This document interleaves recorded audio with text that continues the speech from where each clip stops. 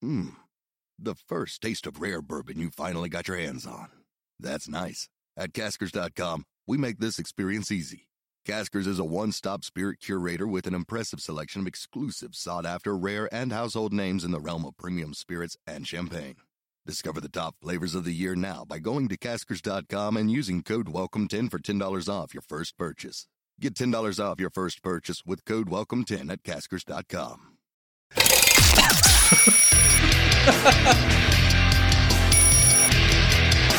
This is Good Morning Liberty.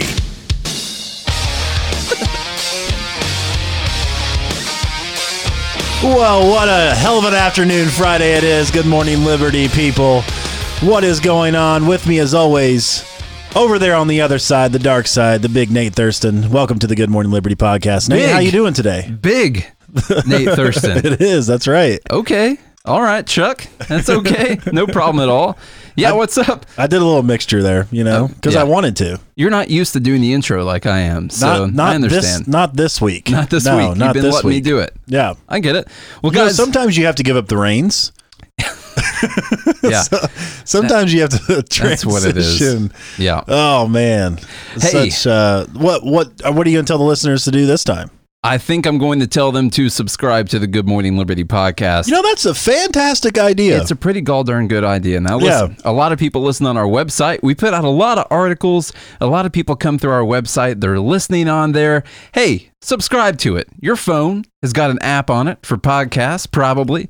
Get on there, search Good Morning Liberty, or click on one of the buttons you can see right now, and go listen to the Good Morning Liberty podcast on your favorite podcast app. We talk about life, liberty, and the pursuit of meaning every single day of the week that we want to. So if you want to come here and listen to us tear down this idea of socialism and promote free market capitalism, which is just your freedom to be an individual and to produce value and to buy property and own it and to reap the benefits of your labor. That's just all it is. Oh my God, that's a crazy idea, wasn't it? It's good Lord. We promote individual sovereignty over collective good, let's say, because you want to know what? You matter. Every single one of you matter.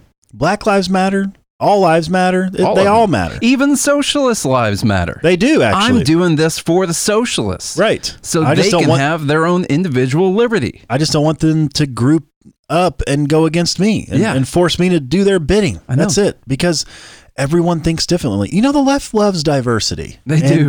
And you and I talk all the time of how they preach diversity, and then every policy they have completely tries to wipe out diversity, all in the name of equity. I know. All in the name, they love the minority and they care about the little people only so much to the point that once they have the majority, they want to completely control whoever's in the minority. It just doesn't make any sense. That's what they want to do. And so when you subscribe to this podcast, what you do is you actually support every individual. That's what you're doing. Yeah. Because that's what we promote here. It's individuality. That's the only thing. That's the only way reality can survive. Because you know what, Nate, you've got ideas that I don't have. Yeah, obviously, a lot of them. And John, Jason, and Sarah, all those people, Ricky, Bobby. All of them. I don't even know those people. But what I'm saying is they've got ideas too. And we don't want to prohibit their potential. As long as their ideas are not to hurt people or take their stuff. Right.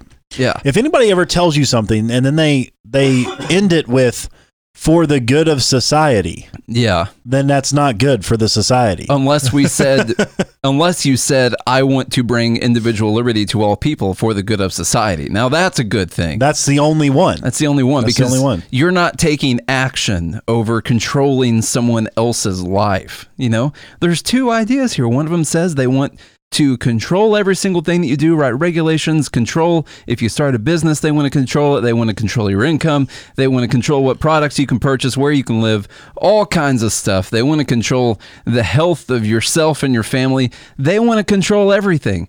And then you have another side that just says, please leave me alone so I can live my own free life. Which one of those sounds like the most moral ideology? And one of the reasons why they want to control everything is because what they're saying by saying that is that you're too stupid to know what's best for you. Yeah. And so here we are benevolent, all-powerful, wonderful government bid to curb your stupidity. Yeah. Now, do you want to be called stupid? No. I don't like being called stupid. Ain't nobody want to be stupid. No. Mama says stupid is as stupid does. I know, and Bernie Sanders is doing a lot of stupid out there. So we got to talk.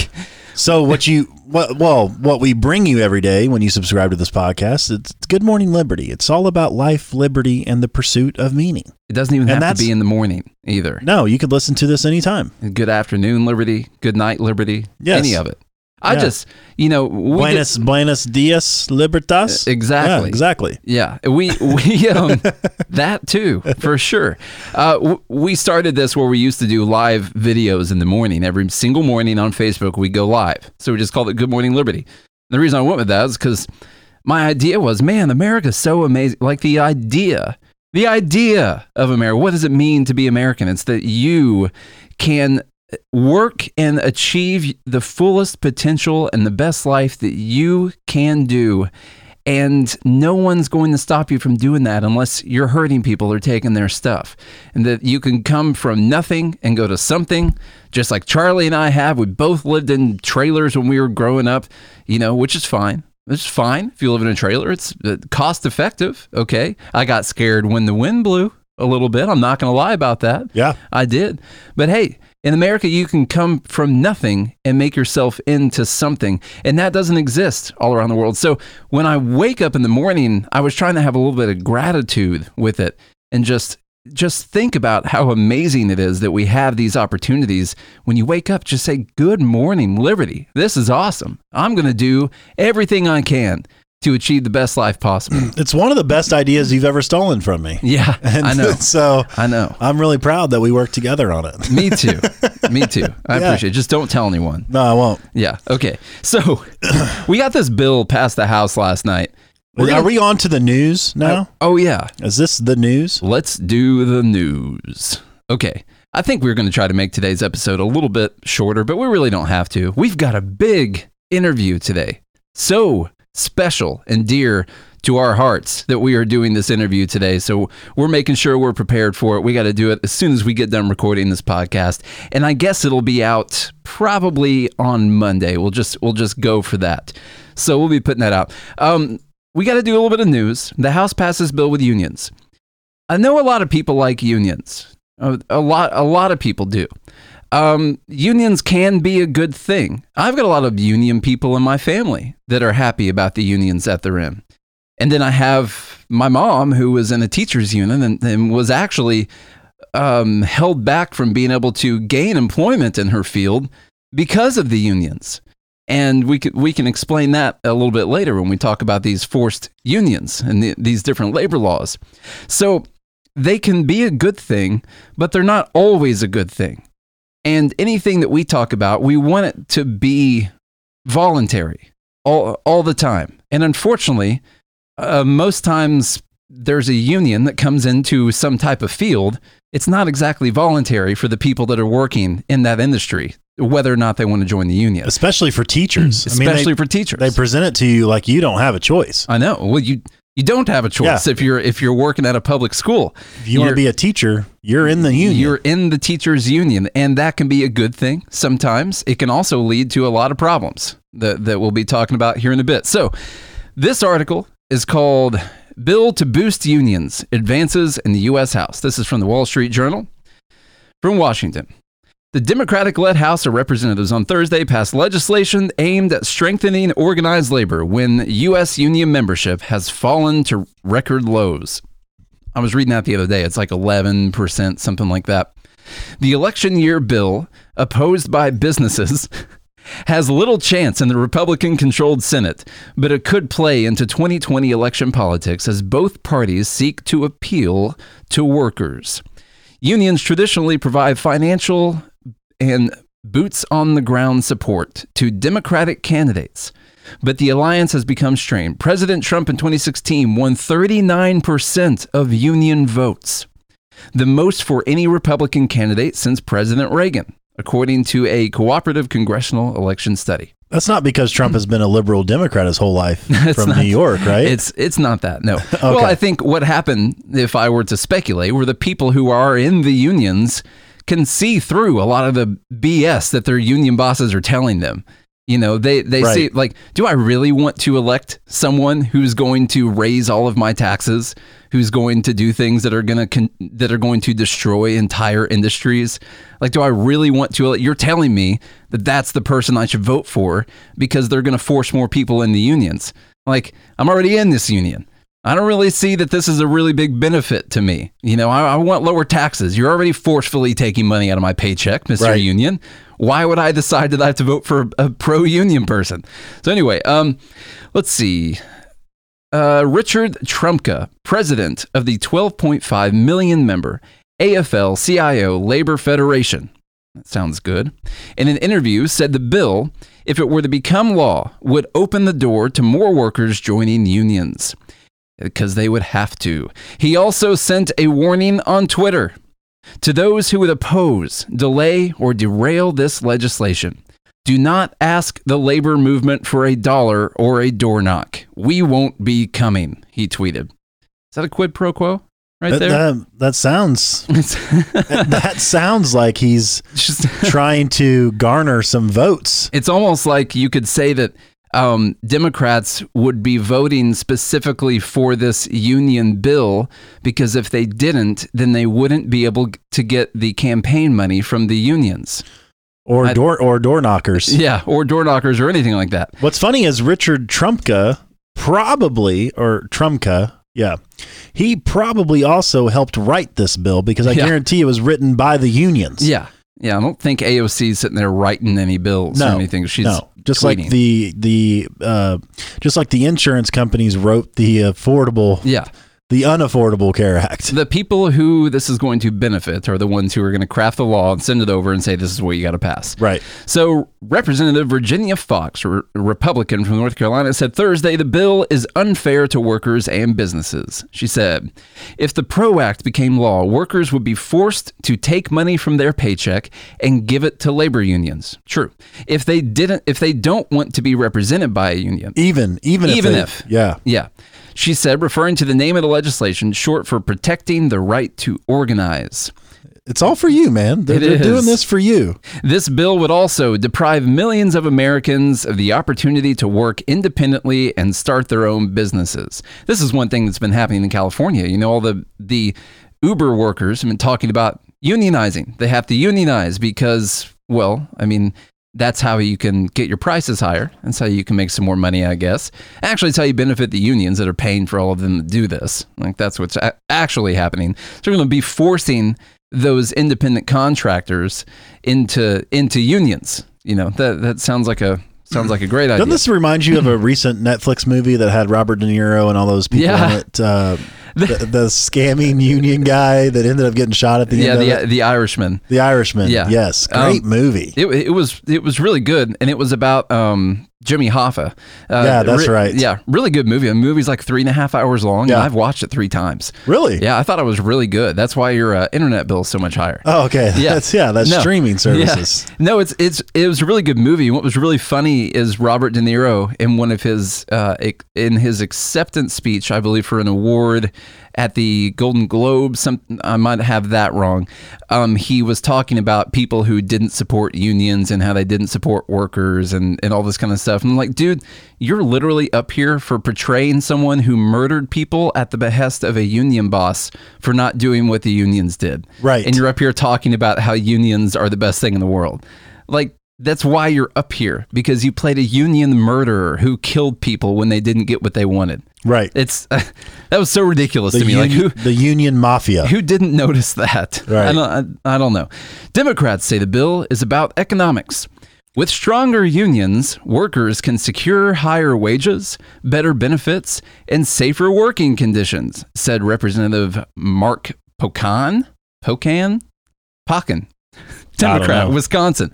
The legislation, approved on a 224 to 194 party line vote, covers a long list of union priorities. It would, for instance, weaken state-level right-to-work laws, which prohibit mandatory collection of dues from union represented workers in 27 states. So if it's so much better for the workers, why does it have to be mandatory? I know, it's just like socialism. I mean, right. Idea so good, they have to be forced upon the threat of death. And also the states can be like, yeah, up yours. I know. I don't care. That's the thing. They're trying to damage these right to work laws where, newsflash, by the way, if you're a terrible worker, your boss can fire you. Right. Oh my God. Stop traffic, everyone. This is a crazy idea. We should enable people who the bosses want to fire to make it to where they can't be fired. Are you saying, Nate, that if I get a job and I have a list of duties, that I sign a contract essentially saying, my boss man's like, hey man, I got these lists of duties. Do you want to sign up to work for them? And if you do, I'll pay you a certain amount per hour. Yeah. And you're telling me that if I don't do the list of duties, that they're going to fire me?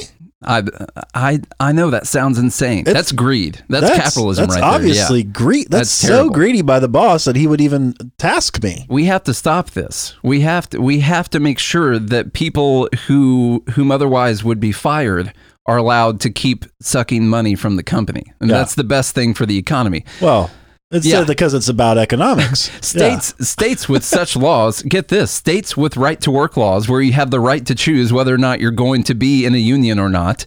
States with such laws have lower union membership. Weird. Well, isn't that crazy? That's so weird. The bill would also impose penalties against companies that violate labor laws, block firms from permanently replacing striking workers, and give union members leeway to participate in boycotts and strikes against companies other than their employer. What? Why? Why would you want to boycott or strike companies other than your employer? Probably because they don't have a union. More than likely. Yeah. I think that the whole striking thing, I get it. Now listen, if you've got a high enough skill and your business owner cannot find anyone but you whatsoever, or any of you people, to go there and work and perform that task, and all you guys want to decide that you're not going to work and to demand a higher wage or a better benefit, and he can't hire anyone else, then do it. That's a negotiation tactic if you truly can't be replaced at all. But here's the problem. Most people can be replaced. Actually, most people, everyone except for, I would guess, about 1% of people, more than likely, can be replaced. So this whole idea that a bunch of people should be able to not work and force a business owner to pay them more money when that person hasn't decided that they're worth more money, and he can't go to other people who would work for that amount of money, just doesn't make any sense at all. Not one bit. Not one bit. But this is about economics. But it's based on a lie of economics. They're trying to, the Democrats have this Keynesian philosophy where it's like, we just need workers and we need to pay them more. That way they're spending more in the economy. Exactly. And that the consumption is going to drive up the GDP. Yeah. And it doesn't. It's like, this is a work law here. We're trying to create jobs. It's just like that old Milton Friedman story. It's only a temporary boost to the economy. But it has in short term it works. In the long term it cripples it. Well, because it always normalizes back out. Right, and Jason Stapleton always called it a dose of heroin. Yeah, it's like shooting up. Yeah, you're going to have Keynesian economics, which is going to feel good for a couple months, and then it's going to wash away, and then you have to pay for it. Yeah. There has to be production. This is how you get these gigantic boom and bust cycles. Unless you just get another dose of heroin. Yeah. That's it. And you have to be addicted to it. Okay, a little bit more here. It would let unions boycott mom and pop businesses that had nothing to do with that union or its dispute. Now, I don't care if anyone wants to boycott a certain business. I mean, that's okay to me, I guess. Yeah. That if you don't want to do business with someone, then whatever.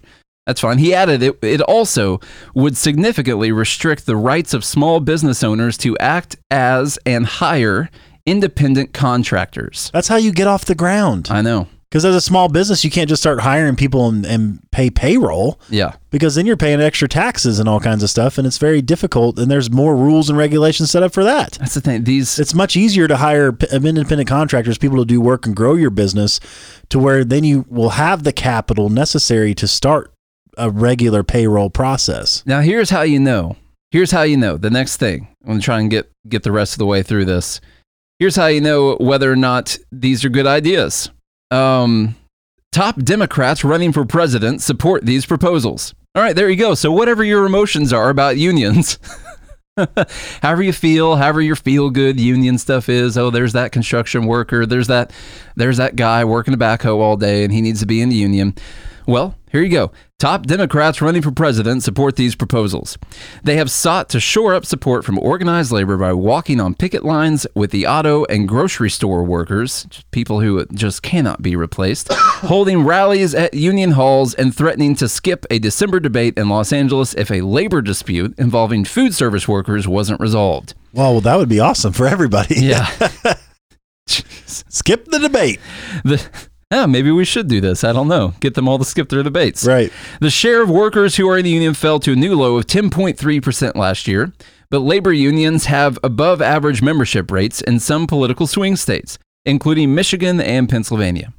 This bill is designed as a litmus test for lawmakers, said Steve Bernstein, chairman of law firm Fisher Phillips Labor Relations Practice. Democrats recognize that organized labor had an impact on the outcome of the last election. Okay, there you go. So he literally just the very end of the article, it's purely a partisan move. Yes. Well, that's all it is. That's where they get all their money. Here's one stat right here. 2016, unions collectively spent $1.7 billion on the elections in 2016. Wow. All the elections. So the corporations are evil and greedy, yeah. Yet unions who spent $1.7 billion on elections, exactly. They're not greedy. They're not forcing membership for any particular reason. It's crazy. Yeah. They're not forcing you to give them money out of their paycheck or anything. No, this is for you. This is just for you. It's not because I can force you to join the membership of my union and forcefully take money from your paycheck. No, it has nothing to do with that. That's not why we would spend $1.7 billion mostly pushing Democratic candidates in 2016. Doesn't make that would never be it at all. That's a weird thing. Like you just said, like people on the left can clearly recognize that corporations are buying government power so they can get things that benefit them. Okay, they clearly recognize that. But then you can look and see that unions spent $1.7 billion in 2016, and you just think it was out of the goodness of their hearts for the working people. How naive are you? Yeah, that's what I want to know. You can't be that naive. You can. You can is the actual answer. You can. Yeah. So the thing is, I don't know how you feel totally about unions, Charlie. I mean, I guess if you want to voluntarily do that, and there's no force involved, then that's okay. I am in the same book that if people want to collectively get together voluntarily and they want to create an organization and pay dues and have representation from lawyers or whatever, and that benefits the whole collective, then I'm fine with that. Yeah. But I'm also fine with corporations saying, we just won't hire you. That's the free market. Right. You see this last paragraph in here, second to last, it says the share of workers who were in the union fell to a new low of 10.3% last year. Therefore, we want to pass a law that forced people to join the unions. If they were so good, then they would naturally be popping up. Now, I understand people will group together and try to form a union, and then that business will just fire all of those people. And I get that can slow down the growth of unions. But you know what that says? That says that those people were not worth the amount of money they were trying to get. Right. That's all that says. The value of their labor does not result in profits for the company. No, and that's the problem. Like a lot of people on the right are extremely pro-union. Well, so you posted a great video from that Ben Shapiro did where, he destroys the socialist essentially. Yeah. But essentially what he's doing is he's destroying the idea that that labor or that capital needs labor more than labor needs capital. Yeah. Which is the opposite of true, because you have to ask yourself what you say all the time. Which one came first? Is it the capital or the labor? Yeah. This was in Ben Shapiro's example, the guy was asking about a pencil, and it's like, okay, did a bunch of people group together and start making pencils, and then they asked somebody for capital so that they could make it more efficient and build more pencils and sell it? Or did somebody have an idea and say, look, I'm going to invest millions of dollars into machinery and, getting all these materials and all this stuff, and then I'm going to hire a bunch of people to put all these pencils together? Like, which one came first? Yeah.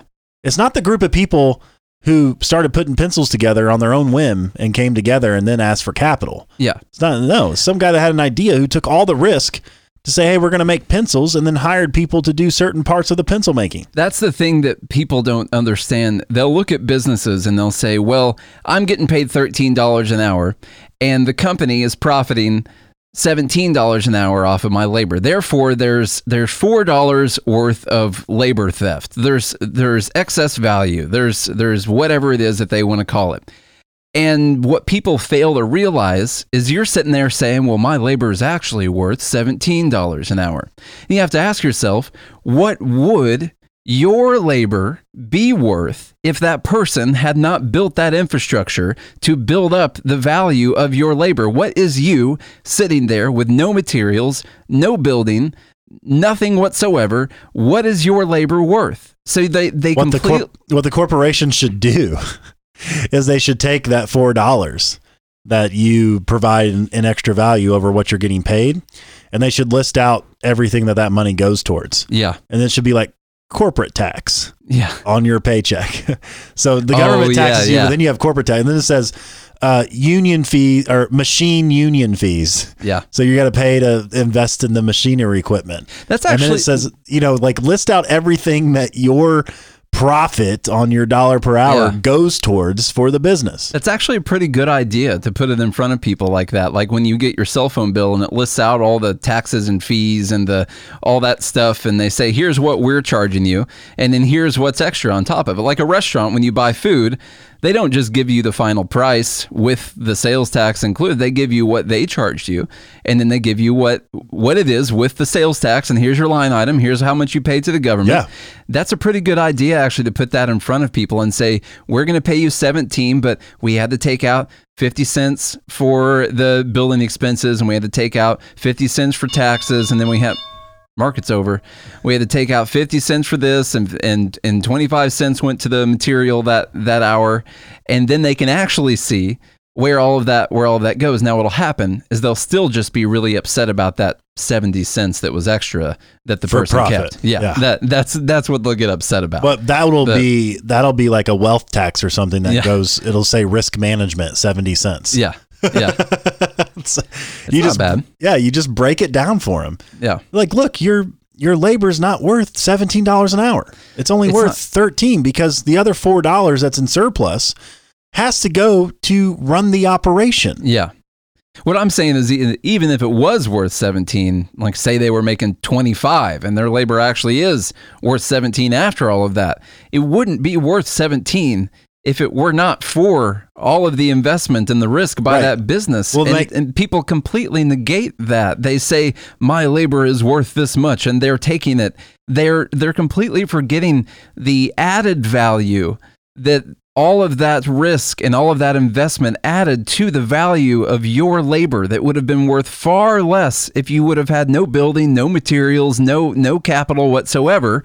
Your labor would have been worth like $1 an hour or nothing. Possibly. Or it would have been so expensive to make the pencil, nobody would buy the pencil. Yeah. You wouldn't sell any pencils. Actually, the line item should be owner's investment payback. Yeah.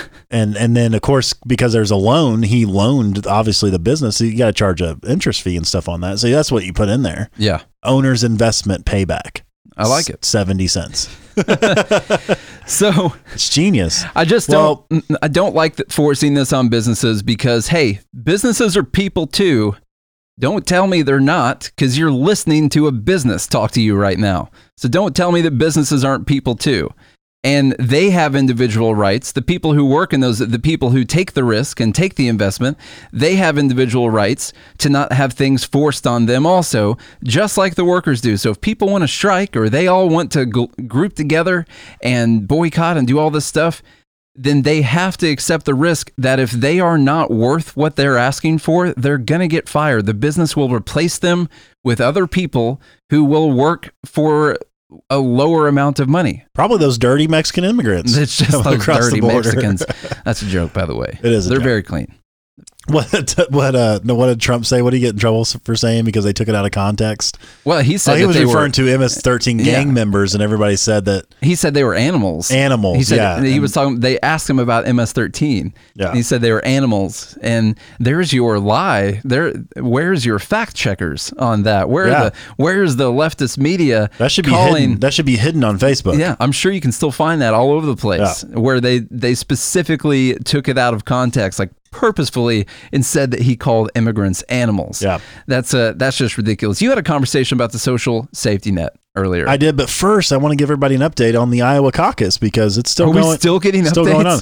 According to what I see, 99% reporting now. And tell me how this makes any sense. So when we had 76 reporting, Joe Biden had 0 delegates with 76 reporting. Now it looks like at 99% reporting, Pete Buttigieg is still in the lead with 26.2%. He has 564 votes, and he's got 13 delegates. Somehow Bernie Sanders, 26.1%, he's got 562 votes, 2 votes less than Pete Buttigieg, and he only has 12 delegates. Huh. How did Pete Buttigieg get the extra one? I guess because they couldn't split it in half. I guess not. And now Elizabeth Warren with 8 delegates, 18% of the vote. Joe Biden jumping way up from 0. He's got 6 delegates now, 15.8% of the vote. Yeah. Yeah. We got a story about old Joe in here. They can't find him. He's gone missing in New Hampshire somewhere, wandering around, can't find his house. So he's just looking around. And, it's not looking good for Creepy Joe. No. Creepy Joe would have been a way better nickname than Sleepy Joe. I don't understand. You know why I think Trump didn't go with Creepy Joe? I mean, it was so obvious to say that with all this, kissing of the little children thing going on. I think because he didn't want to bring any highlights on whether or not he had been creepy in the past, whatsoever. Didn't want to draw that comparison. Yeah. So he had to go with Sleepy Joe, even though it's not as good. Sleepy Joe Biden. Yeah. Tell me about that conversation you had about Social Security. Well, so on Facebook, I noticed one of my friends had posted an article saying that the GOP was going to trash Social Security, basically. And that's the GOP, the Republicans. Yeah. And I commented and I said, good. Hopefully they get rid of the whole thing so I can keep that money and invest it myself. And it was a great conversation back and forth. And he was like, well, not everyone is as smart as you are. They'll waste the money and all this stuff. And I told him, like, well, I'm not that smart. And honestly, I'm not even that good at finances. I just know that the government stealing my money and then promising to maybe give it back to me, even though it's insolvent, which it's not going to be funded by the time I retire. You're not going to get your money back. But they're still stealing it from me right now. Yeah. And then I'm going to average a 2% return, which barely covers inflation, probably doesn't even cover the actual inflation rate, which is closer to like 8%. And so I'm losing money that they're taking from me when I could invest it myself. Or even if they did steal it from me, maybe they could give it to a private company or something, somebody better at investing money than the government is. Yeah. And then I could actually, and we ran the math on this, guys. If you take your Medicare taxes and you invest them in an account, by the time you retire, on average, for average people, on average, you would have $1.3 million in your Medicare account. So you pay the same tax for Social Security. So if you invested it yourself, you'd have $1.3 million. Now you got $2.6 million. Yeah. Pay for your health care and your retirement. If you just were able to keep that 12.5% that you have to pay. What about the poor? Well, so that's where the conversation came in, where they mentioned that, well, people aren't as smart as you, Charlie. They wouldn't be able to do that. And there was a comment made that, let me pull it up here real quick. A comment made actually by my brother, which he's a nice guy. We get along, but we disagree vehemently on politics, by the way. He loves Bernie Sanders, and so he started a website called BernieSandersTruth.com or something like that. BernieTruths.com or something like that. Don't go check it out. Go to BernieLives.com. Anyway, he responded and said, most people don't have the luxury to just save that money. Somehow it disappeared. Most people don't have the luxury to save that money and will use anything given to them to live. So the first part of his statement there is people don't have the luxury to just save that money, but the government's going to take it anyway. Yeah, they're still taking the money out of your check. And so if you give it to them, they already don't have it. Yeah. because it's forcefully taken from their check. And unless you're self-employed, then you have to pay it. And if you don't, then they'll come back with penalties and all kinds of stuff. My Facebook is wigging out, by the way. This is so weird. So he's basically making the implication, one, that the poor wouldn't be able to, first off, have the luxury to save that money, which doesn't make any sense because if they're working, then the money's already taken out of their paycheck anyway. So you're just saying that money should come out and go into a private investment and not into the government. And then the other implication he's making is that you're just not smart enough to do that. That you need someone to take care of you. We can't trust these people to take care of themselves. They're too stupid. That's what he said at the bottom here. He said, then they'll either work till they die, or when they're unable to work any longer, then they'll be supported 100% by the taxpayers. Yeah. So here's a question. Like, I've always thought to myself, I don't want to retire. Yeah. Like, I'm looking at owning a business for the rest of my life. Like, that's my idea. Like, maybe half the day I'll play golf every day, yeah. you know, and I'll just be an advisor to the company or something. But that's all business owners do anyway. Oh yeah, they sit on couches and then play golf. Yeah. According to AOC, she mainly thinks they just sit on couches while you guys make all the widgets. But I'll still own the company, or I'll sell it and be an advisor or something. I want to work for the rest of my life. I don't want to wake up every day and not have anything to do. You know, so I don't see myself actually retiring. And the other thing is like, so what if people want to work the rest of their lives? You know, what if they want that choice? Well, you know, and what if you wanted that money instead of going to Social Security and then when you turn 65, getting your benefits? Yeah. Your benefits. We're not live, so you can't see my air quotes here. But here, let me steal some money from you, and then I'm going to give you just a little bit back at a time, and it's considered a benefit to you. I guess so. Yeah. So, like, imagine if you're saying that you should have the choice. That's all I'm saying is you should have the choice. Yeah. Give people the choice.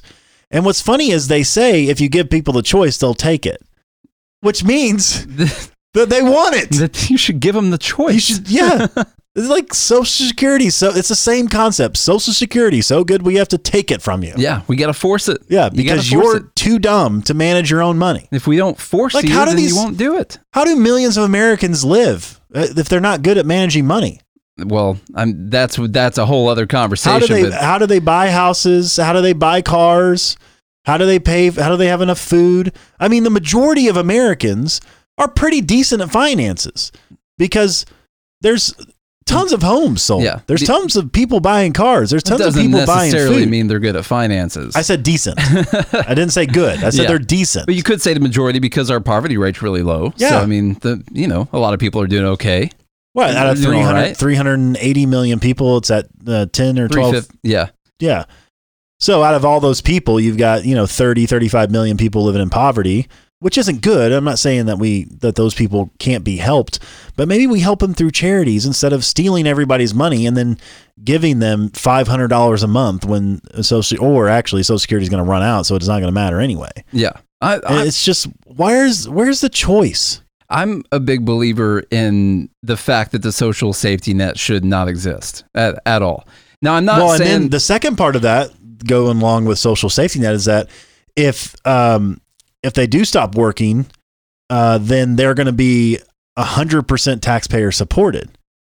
And so that's the other thing. The problem is that why? Why would they why do we have welfare to begin with? It's like, listen, everything you do in life has consequences. Your choices have consequences. And there's no better time to make better decisions than when your back's up against the wall. Yeah. And if you have this net, then they'll make dumb choices because I was able to make all these dumb choices because now I can fall back on it. It's just like the insurance companies that wrote the healthcare law because they wrote themselves in a safety net. Yeah. Or if the plan didn't work, they were still going to get billions of dollars from the federal government. Yeah. Or the banks and the housing crisis.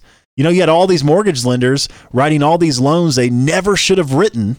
They weren't asking for income verification, nothing, all because the government gave them a safety net and they were able to make bad decisions. It is. If you don't have the net, then you are more incentivized to make a better choice. Speaking, the safety net, literally, let's talk about someone who's a tightrope walker.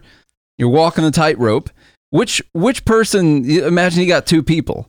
Which one do you think is going to be more concerned with every move that they make? Every single move, and they're going to be most concerned with every step that they take throughout that tightrope walk. Which one do you think is going to be more concerned? The one that doesn't have a net under them or the one that does?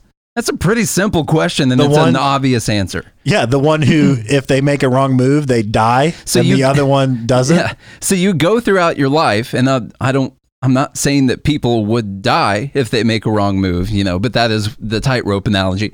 So you go throughout your life. Unfortunately, it really depends on how high the tightrope is. Off the ground. I didn't say it could be a foot off the ground. Right. Maybe that's it.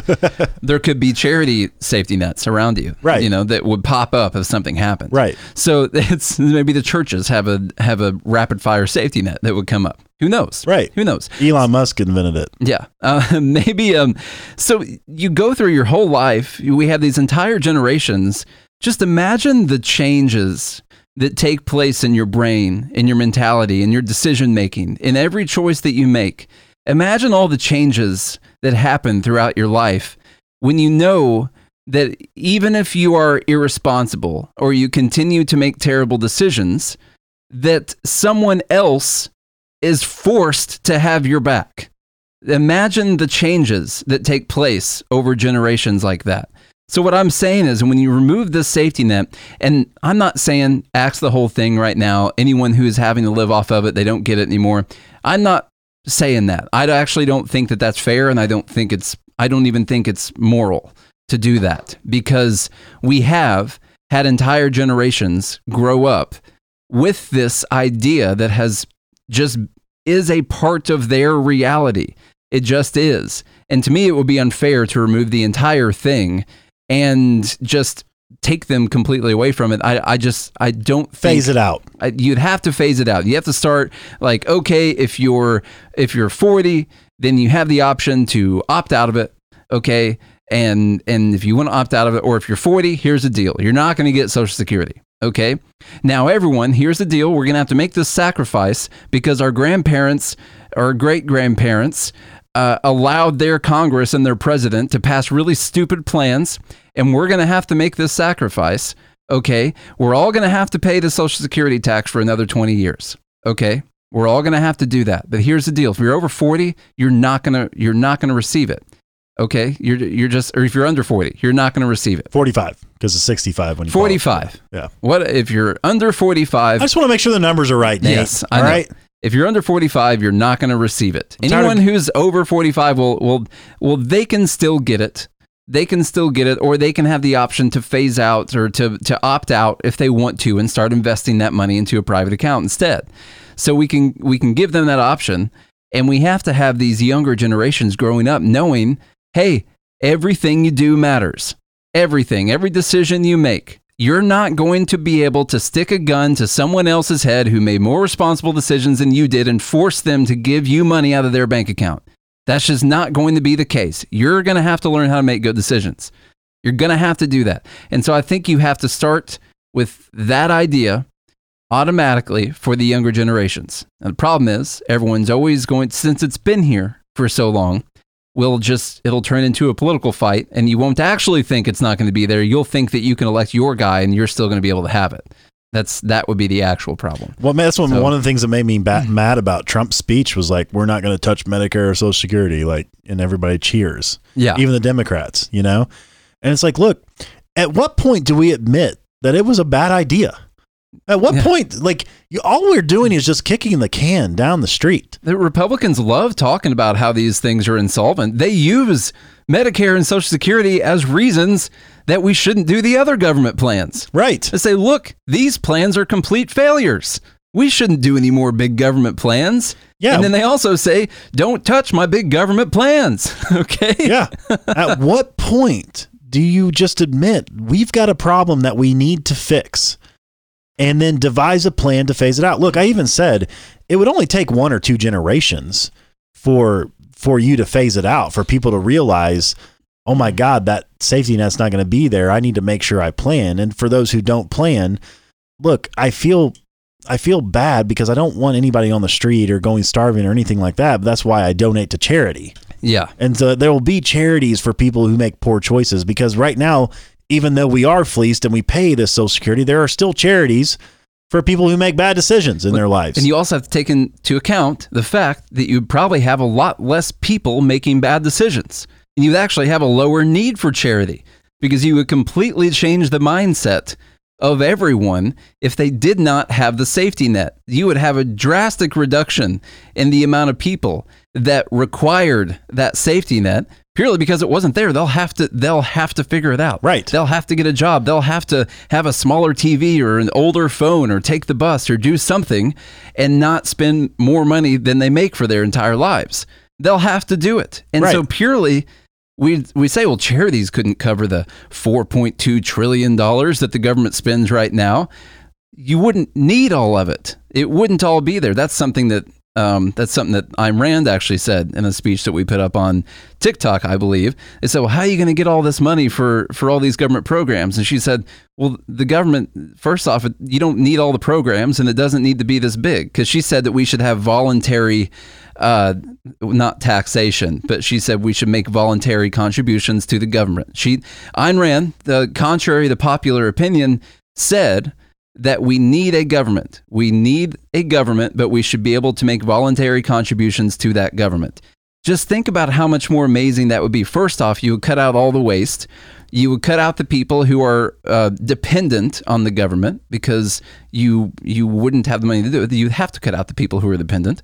And then you would also think about how much more efficient or how much of a better job they would be incentivized to do if they were working off of voluntary cash instead of forced, theft from the people. Right. They would make better, like a business kind of has to make better decisions about providing better products and services to their people, because they can't force you to give them money unless they're a union. Like Rand Paul, who actually sends back some of his budget office money. Yeah. He's one of the few people in Congress that doesn't use his entire budget for his senator's office. Yeah, exactly. The other thing I mentioned to them was, what about our great government public schools? Because I can't remember any finance class that I took whatsoever. No. They don't teach you any real life skills on how to actually make a budget and where you should keep your living expenses and how to live below your means and all this. They don't teach you any of that. Why? Because they want you dependent on them. Yeah. That's why your government education doesn't teach you any of the things that you actually need to learn. That's why I am awful at finances. I was really good at school. So if I would have taken a finance class in school, I probably would be a lot better, because I cared about making good grades. Even though I hated school, well, geez, I slept through most of it. Imagine the increase you would have in the amount of people that would be better at finances purely because you opened up that part of their brain while they were in high school. Right. Instead of just acting like it didn't exist. You would have so many more people who ended up thinking about that more purely because it was something that they had in school. You think about it.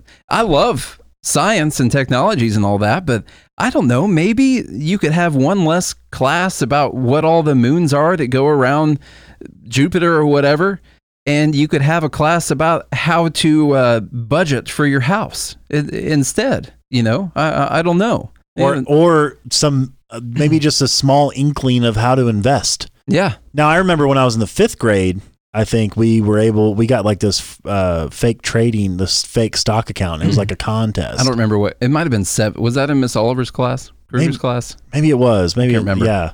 But it wasn't a full blown, here's how the markets work. Here's how, it was kind of just introducing the idea, which was cool. Yeah. Which is very cool. Unfortunately, I didn't keep going with that. I wish I would have.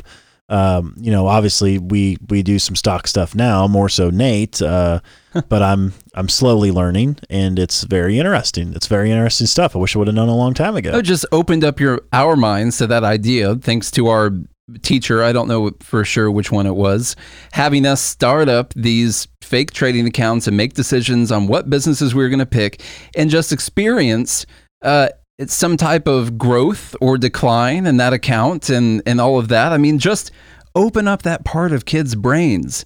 Don't just act like that world doesn't exist. And just don't act like they're dumb. Yeah. Because we're actually a lot smarter than we think we are. I was going to I said I was going to mention how the unions hurt my mom.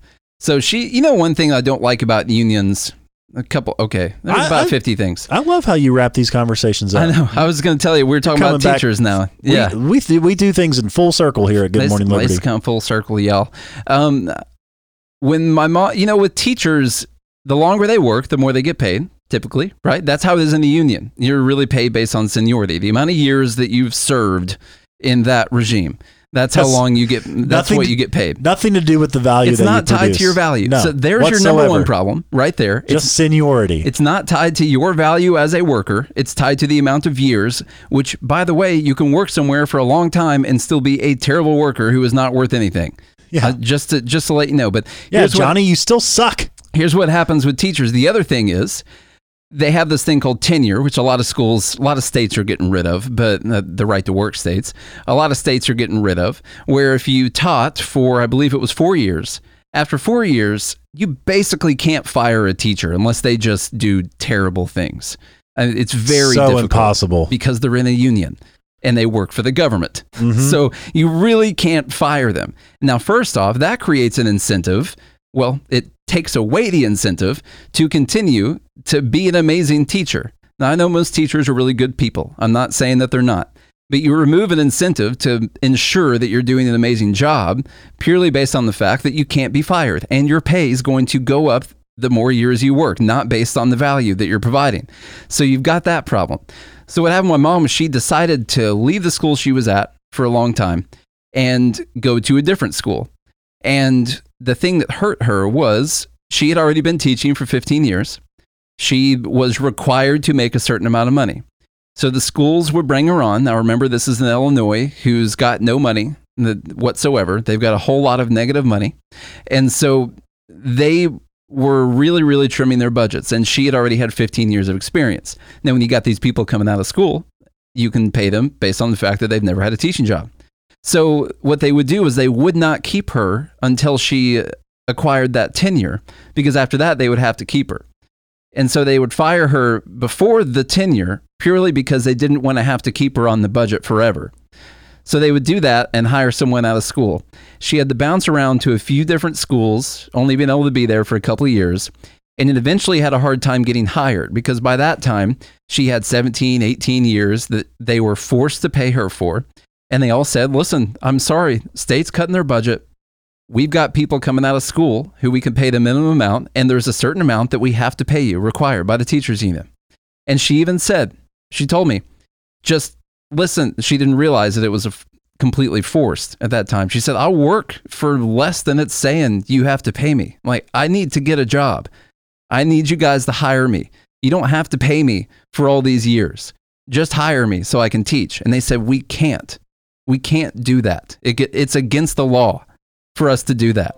Now, how ridiculous of a rule is that someone who is offering to work for less, charge the government less.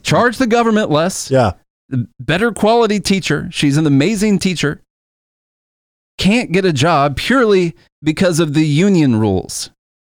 But we're supposed to believe that unions only help the workers. They're only a good thing. They're only good for everyone.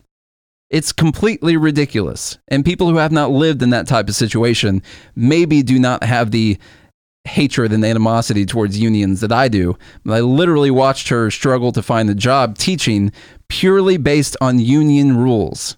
And that was very frustrating. Very, very frustrating. And then she goes to a school where the parents and kids are absolutely terrible, which is, again, the incentive of the teacher. Why would you want to be a good teacher when the kids aren't going to listen to you anyway? Although she was a very good teacher, and she got pushed out basically because of being a good teacher, because she actually cared about whether her students completed their homework or got good grades. Yeah. And she was basically told that she wasn't allowed to fail anybody. The school that she was teaching at has a rule. You can't fail people if they don't turn in their homework. If they do a test, there's no such thing as a failing grade. You have to give them a passing grade.